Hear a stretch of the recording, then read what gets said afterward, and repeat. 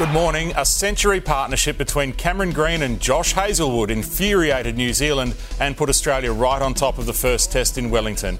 Green resumed on 103 on day 2, then pummeled the Kiwi bowlers to all parts, combining with Hazlewood in a 116-run 10th wicket stand. The West Australian confirmed the number 4 position is his. Oh, he swung it. Has he got it? How much has he got? He's got all of it, has he? Gone for 6. What a way to bring up 150. And that has been summoning classy stuff. Australia were eventually dismissed for 383. Green was unbeaten on his highest test score, 174. One of the greatest centres of all, Steve Renouf, expects huge things from Selwyn Cobbo, switching to the position the Pearl made his own. Renouf is among many excited fans who made the trip to enjoy the historic opening round in Las Vegas. He's with Jaleesa Rapps.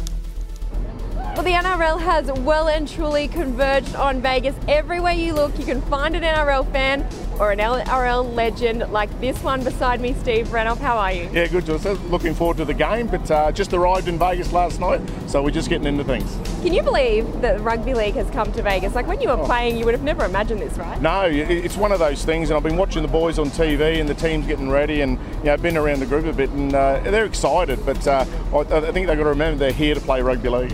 Yeah, the Seagulls have been here for a week. We're seeing the other teams arrive now. I think the Broncos came in this morning. Yeah. Is it an advantage to prepare somewhere else and then come in? I think if they get here and get a run, that's okay. But yeah, you're away from the distraction. I think they were in LA, so it was away from all the limelight there, and I think that's a good thing. Selwyn Cobbo, he's going to move to the centres. They've got a few different changes, the Broncos, which happens when you make a grand final. How do you think he'll go? Oh, look, I think he's suited to centre, Selwyn, obviously. And, I sort of said that when he first came to the club. Do his time on the wing, which he's done great. So for him to go into the centres, we're going to see a lot more of Selwyn Cobbo and how he can play.